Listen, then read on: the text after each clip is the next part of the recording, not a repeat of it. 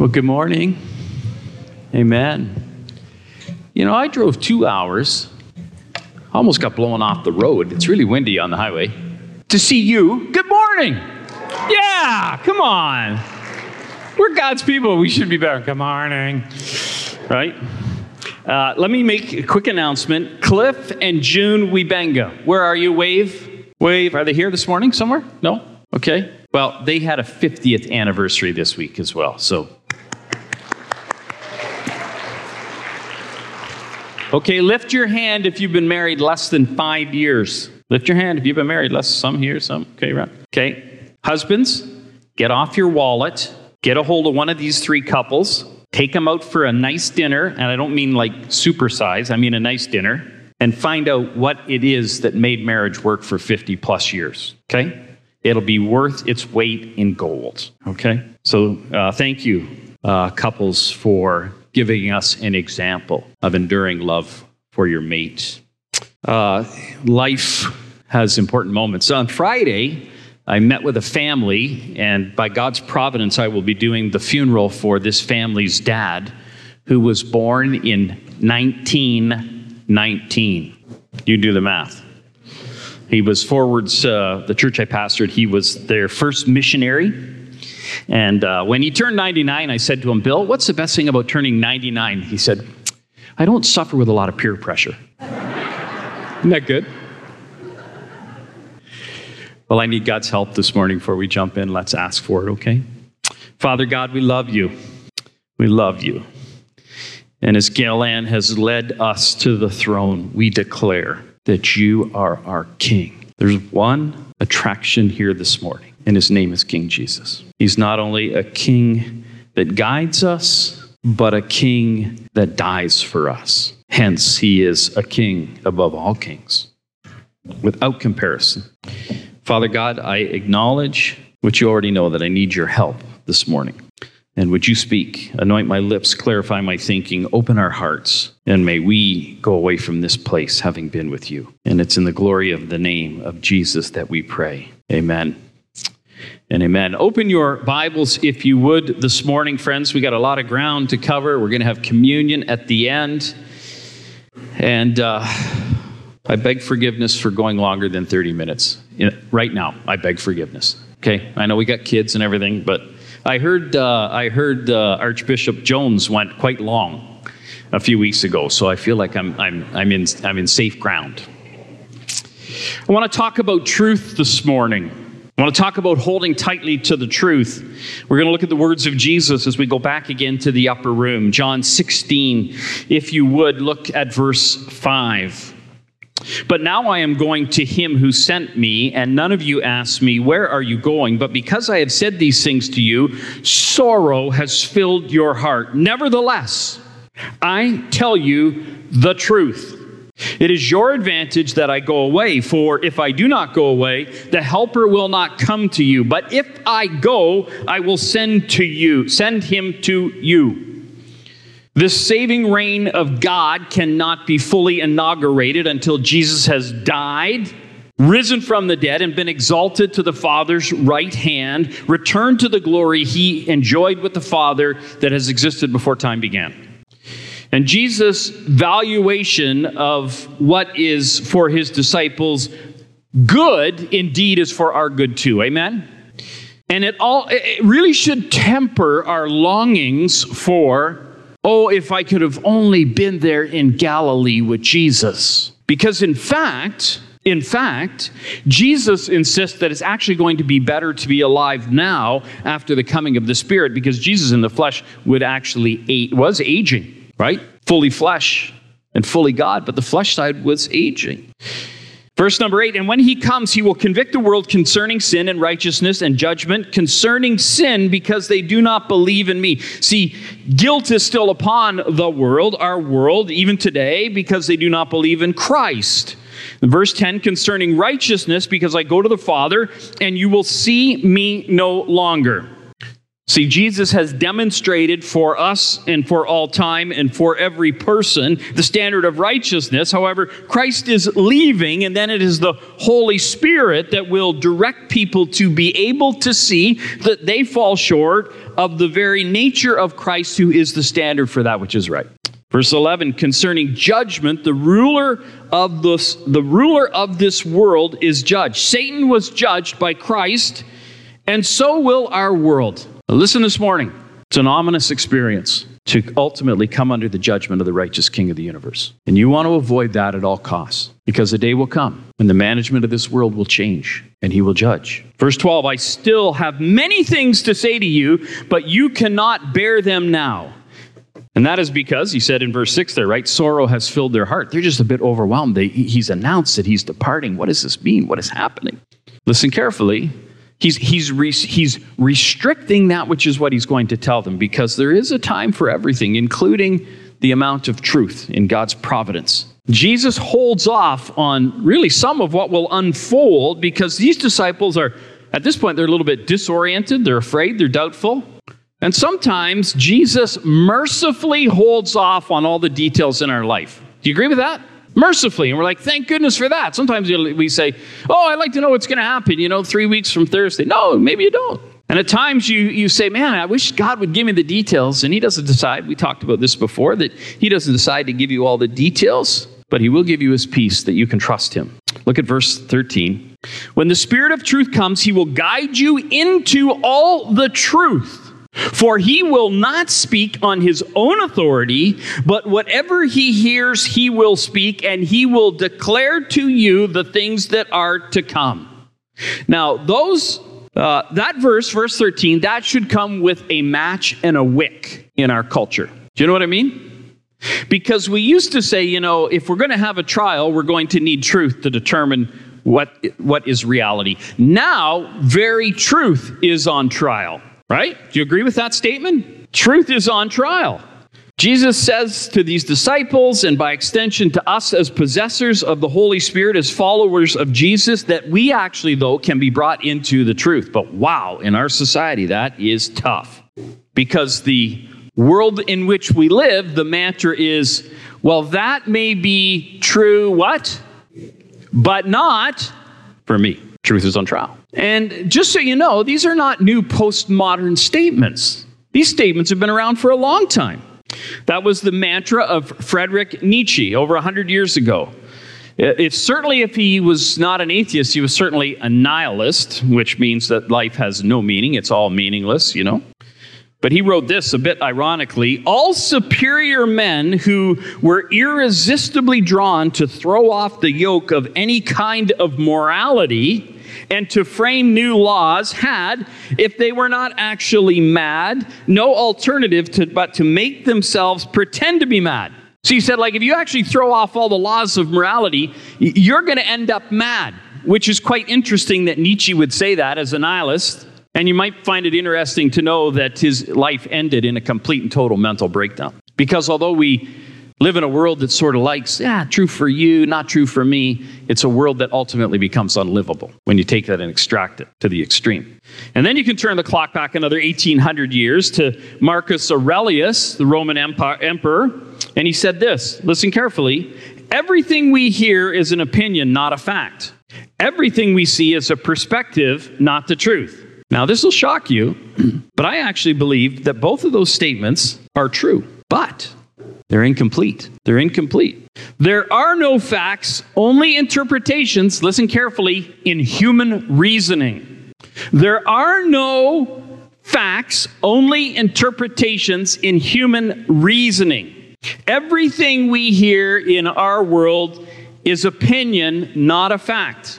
Everything we see is a perspective, not the truth, when it comes to this area of human reasoning. And so consequently, our society reflects this truth because they don't feel there's any place that we can go to drill into the bedrock of truth. We're living in this world of ever-shifting sands, and we're not sure of much of anything. And the way we talk and the way we think reflects that sense of uncertainty. I'm going to show you a little video here, and it's by a poet named Taylor Mali, who's become quite well known around the world. It's part of a slam poetry contest. If you don't know what slam poetry is, that's because you're old like me. But I want you to watch this. It's very interesting, and interesting how the people respond to this. Just a couple minutes long, but I think it speaks into the world in which we live, okay? Taylor Mali, watch this video for just a moment. Y'all gonna like this cat. I like this cat a lot. Give it up for my man, Taylor Mali.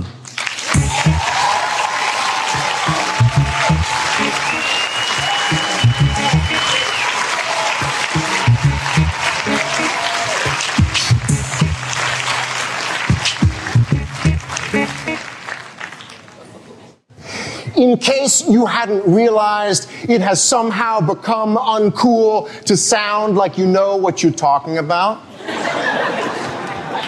Or believe strongly in what you're, saying. Invisible question marks and parenthetical you knows and you know what I'm saying have been attaching themselves to the ends of our sentences, even when those sentences aren't, questions. Declarative sentences, so called because they used to declare things to be true, okay? As opposed to other things that are totally, not. They've been infected by this tragically cool and totally hip interrogative tone. As if I'm saying, don't think I'm a nerd just because I've noticed this, okay? I have nothing personally invested in my own opinions. I'm just inviting you to join me on the bandwagon of my own uncertainty.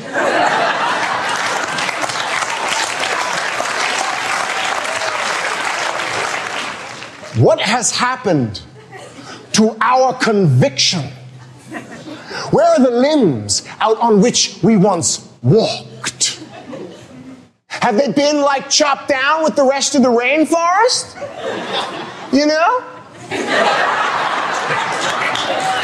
Or do we have nothing to say? Has society just become so filled with these conflicting feelings of that we've just gotten to the point where we're the most aggressively inarticulate generation to come along since, a long time ago.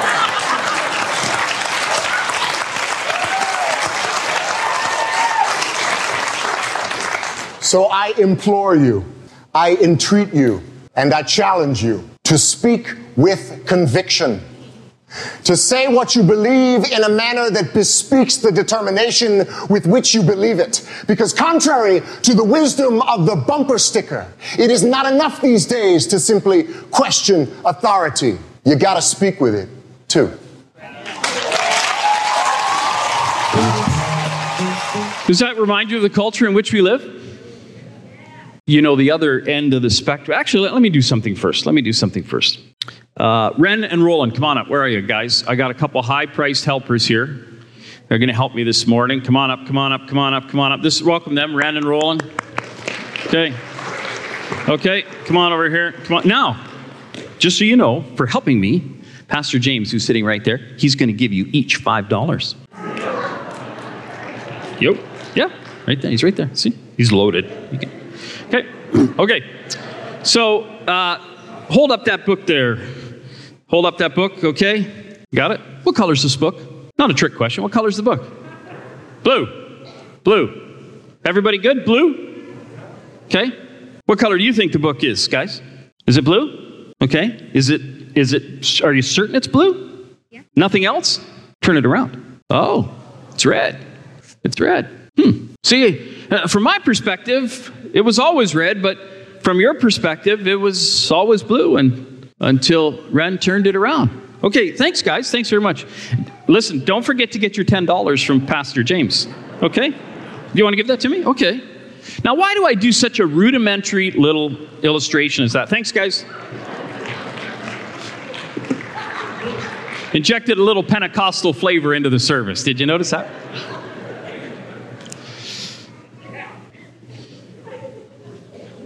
You see, because at the other end of the spectrum from what Taylor Molly was talking about, we have people who are declarative and confident, but they're often trading in secondhand truth. They have a perspective. Now, you may say to yourself, well, yeah, I mean, that's pretty rudimentary there, Steve. I mean, if I would have had a bit of time to experience and explore the book, I would have realized it was read on the other side. You probably would. But, not everything is as rudimentary, as simple as a book, right? If you were to say, what is the color of the inside of your head?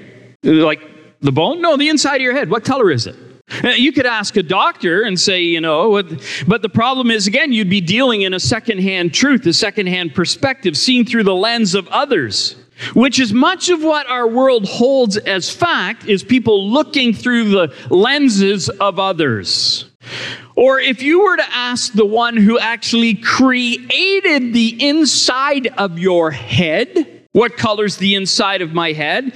If that person was right, chus, and E-O-U-S, if you're a grammatician, a grammarian, means fully right, completely right. If you could ask the person who is completely always right with the inside of the color of your head, and if that was the person that invented the inside of your head, then that person could tell you. And they would not be giving you an opinion because they would see the inside of your head from reality, because they're always right. It originated with them. They would tell you the truth because they're omniscient and omnipresent, and the only person that can do that is God. You see, this is why Nietzsche and Aurelius are right in their statements. And this is the reason why we cannot know absolutes from a human perspective. And this is profoundly important as it relates to the truth that Christ is unpacking for us this morning. Now let's go back to our text, verse 13. When the Spirit of truth, let me paraphrase that. When the Spirit without error comes, he will guide you into all the truth. For he will not speak on his own authority. It won't be perspective, secondhand lens. This is the voice of the triune God, Father, Son, Holy Spirit, interacting perfectly, righteously together. But at whatever he hears, he will speak, and he will declare to you the things that are to come. He will glorify me, for he will take what is mine and declare it to you. Jesus says he's perfectly right, perfectly trustworthy. He's part of the triune Godhead. He will tell you the truth. Verse 15, all that the Father has is mine. Therefore I said that he will take what is mine and declare it to you. What is truth? In your notes. I've just got 2 or 3 little notes this morning. What is truth? Truth is reality from God's perspective. Truth is reality from God's perspective. Do you think God could see both sides of the book at the same time? Of course he can, right? Of course he can. And that's because, as I said, he's omnipresent, right? He's omniscient because he knew that I had put red tape on one side of that book. He's omnipotent. He can do anything, including telling me to put tape on the side of the book, which made my wife say, "You're not wrecking my book, are you?" I said, "Oh, no, but I think I probably did." Hope she's not watching this morning, actually. When Jesus said he will guide you into all the truth, what he's saying there in the context of that upper room is, I've told you a lot in this upper room, disciples of Jesus, and by extension, he's told us a lot. And while traveling these roads, he told those disciples a lot, taught them a lot of things. We're able to read the narrative of the Gospels, right? And then he says, and further, the New Testament is going to be unfolded. That's the things that are to come. And that revelation will be supported and expanded, and you will be led into the truth of that by the Holy Spirit, who will bring illumination to that truth. And that's why Paul could write with confidence in 1 Corinthians chapter 2, as it is written, what no eye has seen, nor ear heard, nor the heart of man imagined, what God has prepared for those who love him. Amen? Because God knows. He could see it. He knows the reality of that. Verse 10 then, in 1 Corinthians says this, chapter 2, these things God has revealed to us through the Spirit. And Jesus tells us this morning, friends, that as followers of Christ, we have access to the truth. Because the Spirit, if you're a follower of Jesus and you're indwelt with the Spirit is going to bring you the fullness of understanding. And then look at verse 14 there of chapter 16. He will glorify me, for he will take what is mine and declare it to you. The Spirit is about bringing attention and glory to Jesus, not himself. His work of bringing glory to Christ is illuminating the truth, who is Christ. The Word became flesh, the Logos, the divine overarching narrative of all of human history and of the world and the universe, the Word. The Spirit glorifies Christ by illuminating the truth. And we bring glory to Christ by obeying and proclaiming that very truth. That's what we're to do as followers of Jesus. And remember, I said to you, there's a cost for that. Remember, we talked about that last week? Some people aren't going to like that. And the last part of 1 Corinthians chapter 2 and verse 10 tells us this: these things God has revealed to us through the Spirit. The Spirit searches everything, even the depths of God. Aligns perfectly with what Jesus said, verse 15, right? All that the Father has is mine. God is truth, and he has made that truth himself available, how? Through the Son. You want to see truth? You look at Jesus. Jesus is the revelation of the Father, and that's why in John 10:30, Jesus declares, declarative statement, I and my Father are one. We're one. We are knit together inextricably. Which leads us to, how will this happen? Well, look at verse 13. The Spirit will guide you into all truth. Isn't that interesting? The Spirit will guide you into all truth. The Spirit does not drive you, does not manipulate you, does not coerce you, does not push you or bully you. He guides. Actually, probably the most literal translation of that Greek word is he leads. He just leads. You choose whether or not to follow. And if he's going to lead, then we as disciples need to simply do one thing, right? It's to follow.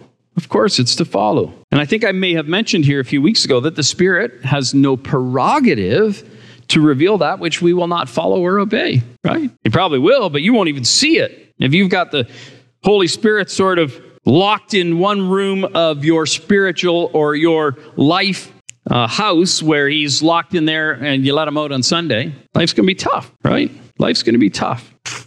So how are you doing on this journey of surrender to the Spirit, right? How are you doing? So that he can lead you into all truth. You know, there's no superheroes in the Bible. We sometimes act like there are, right? Except for one, the Lord Jesus himself. It was only through times and troubles that others grew in their walk with the Lord. We could go through the biblical name list if you want, pick out somebody like Abraham, right? A man of great faith, but he grew in that faith and became a man of great faith. And late in his life, he became something that we probably would like to emulate by walking in the truth. It takes time. It's never instant. It takes time, and it often takes trouble. But God made a promise to Abraham and others that walk in the truth. I will make the truth, the very realities that you need to hang your life on, available in total clarity and absolute dependability. Alistair Begg says, the plain things in the Bible are the main things, and the main things are the plain things. There's no real help in sitting around and studying for months and wondering if Adam had a belly button. And I don't say that flippantly. When you go to seminary, people get, wound up in stuff that really is not by God's design revealed to us, but the things that he makes plain, they're the main things you need to know to live life. Amen? They're the things, right? Holy Spirit, I said a couple weeks ago, have your way in me, right? Have your way in me every hour of every day. And in this way, the Spirit is like this lamp that's constantly shining, burning bright, and lighting the way. If you are ignoring the Spirit and grieving the Spirit, it is like trying to move through life to a strobe light. Anybody remember strobe lights? Now, I probably shouldn't even reveal this, but I will. I was a DJ at a roller rink. Such a strange little man you've invited here. And that's where I met my wife. The best thing I ever got out of the roller rink was my wife, okay? She wouldn't say the same thing. The worst thing she ever got out of the roller rink was a broken arm. Or maybe me, I don't know. But anyway, but the roller rink, we had strobe lights. The most fun you could have on a Friday night, back when roller skating was big, we'd have like 1,000 high schoolers in the rink. It would be jammed. It was the place, okay? This was back in a long time ago. Anyways, the place would be jammed. And the most fun you could have was put on a fast song, like Ballroom Blitz. Anybody remember that song? Okay, let's sing it together. No, we're not going to sing. But it's a really fast song. You put on Ballroom Blitz and turn on the strobe light. Now, a strobe light, the way it works is it brings light quickly and extinguishes light quickly. This is the best as I understand it. So you're skating to a strobe light, and the strobe light I can see, and the next time it comes on, you've smashed into the person in front of you. Right? And so we were sort of mean-spirited, and we loved to see that. Let's put the strobe light on with Ballroom Blitz. That's what it's like going through life, ignoring, grieving, setting aside the Holy Spirit. It's like going through life in a strobe light, and you get little flashes of light where things seem to make sense. But when it goes dark for even a second, you are in a wreck. You're in a wreck. You've crashed. What happened? And that's what happens when you live from your own perspective, right? Now, let us just take a minute as we wind down this morning and talk about what Jesus is teaching, what it means to us.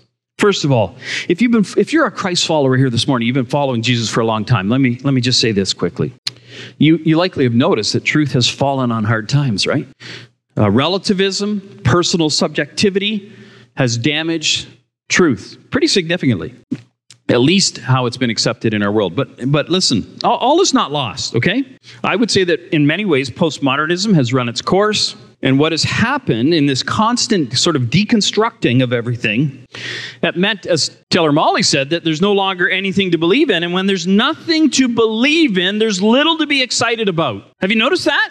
And ultimately, whatever you believe in, you'll feel let down because there's no facts, there's only interpretation, a wasteland, bewilderment. A few years ago, a Montreal indie band called Arcade Fire captured this cultural moment perfectly in their song, The Month of May. Listen to the lyrics. I'll read them quickly. Now the kids are all standing with their arms folded tight. The kids are all standing with their arms folded tight. Now some things are pure and some things are right, but the kids are all standing with their arms folded tight. I said some things are pure and some things are right, but the kids are all standing with their arms folded tight. See, arms folded is saying, I am here, but I'm not present, and I'm bored, and I'm indifferent, and I have nothing to lift my presence to or with.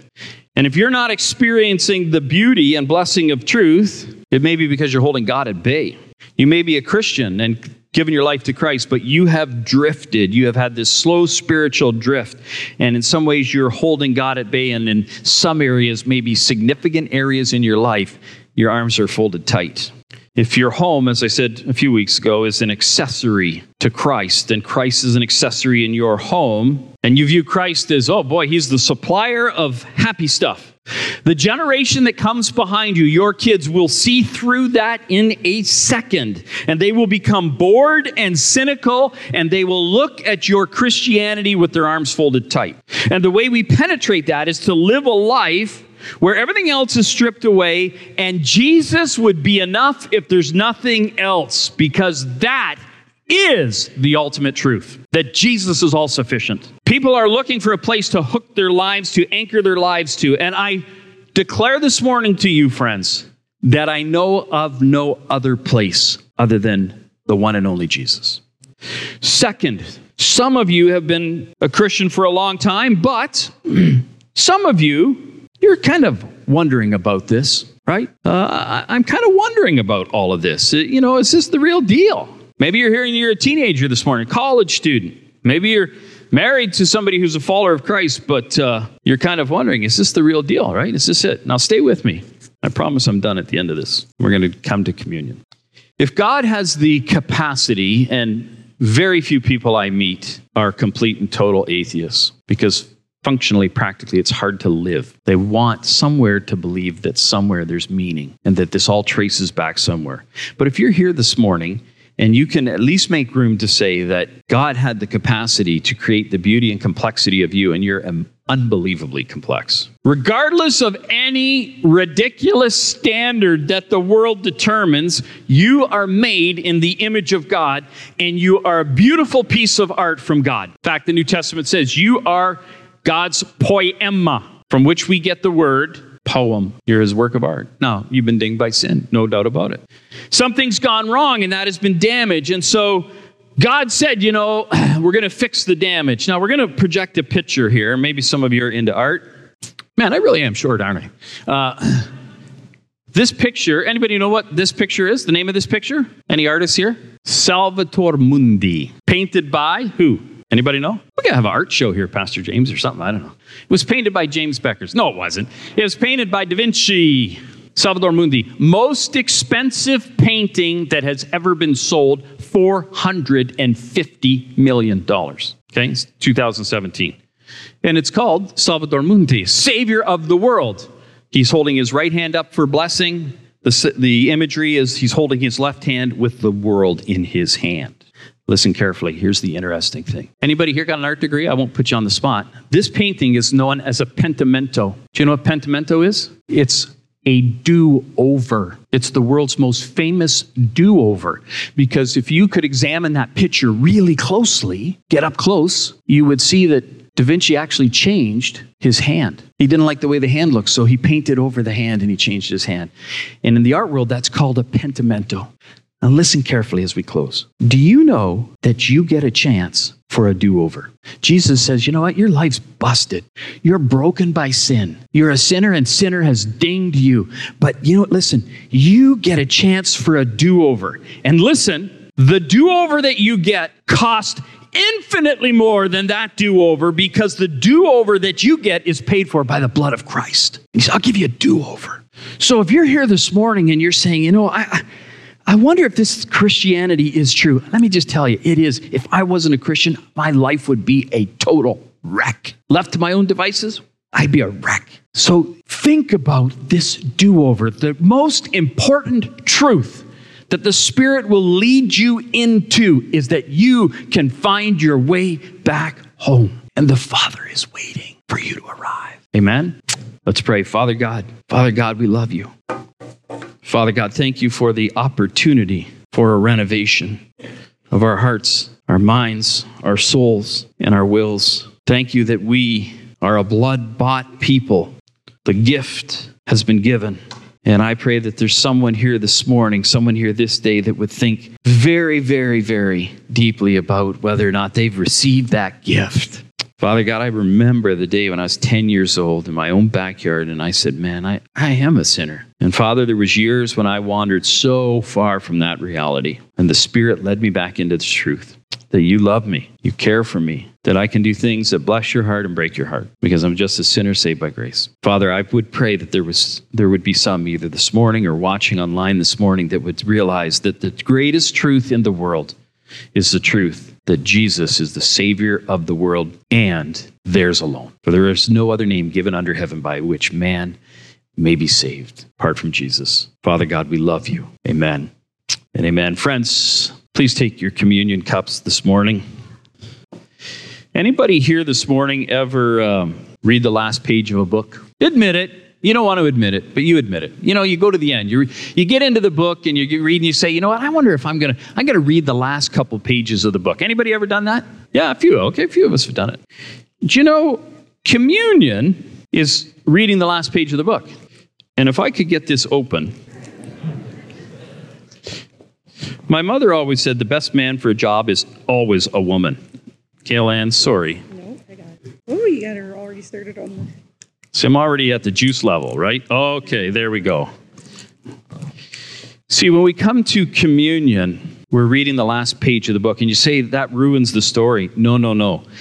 The difference with communion and the book you read, or the difference between your life story and the story you read is your life story, you're in the story, and sometimes the story is really tough, isn't it? There's chapters you go, man, this is really tough, and I'm in the story. I can't get out of the story. When you read a book, you read it, oh yeah, you're just reading, you're extracted, you're being entertained. But in the story of your life, there's chapters that are immensely difficult, discouraging.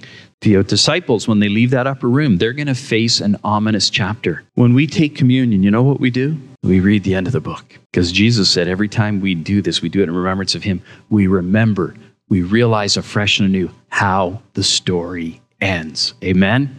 Which makes the story livable. And in that little upper room, he took bread and he broke it. And he said, this is my body. And he broke it. And he said, every time you do this, you will do this in remembrance of me. This morning, King Jesus, we remember you. And in the same way, he took the cup. The Bible teaches that without the shedding of blood, the perfect blood of the perfect lamb, there is no remission or forgiveness of sin. So Jesus, I just imagine in that upper room holding up a glass. This is the blood of Jesus, symbolic that it would be poured out for you and for me. Remember what John the Baptist said, "Behold the Lamb of God who takes away the sin of..." You can write your name in there. You can write your name in there. Amen? In remembrance of Jesus. Gail Ann, lead us. Let's lift our voices to the Lord.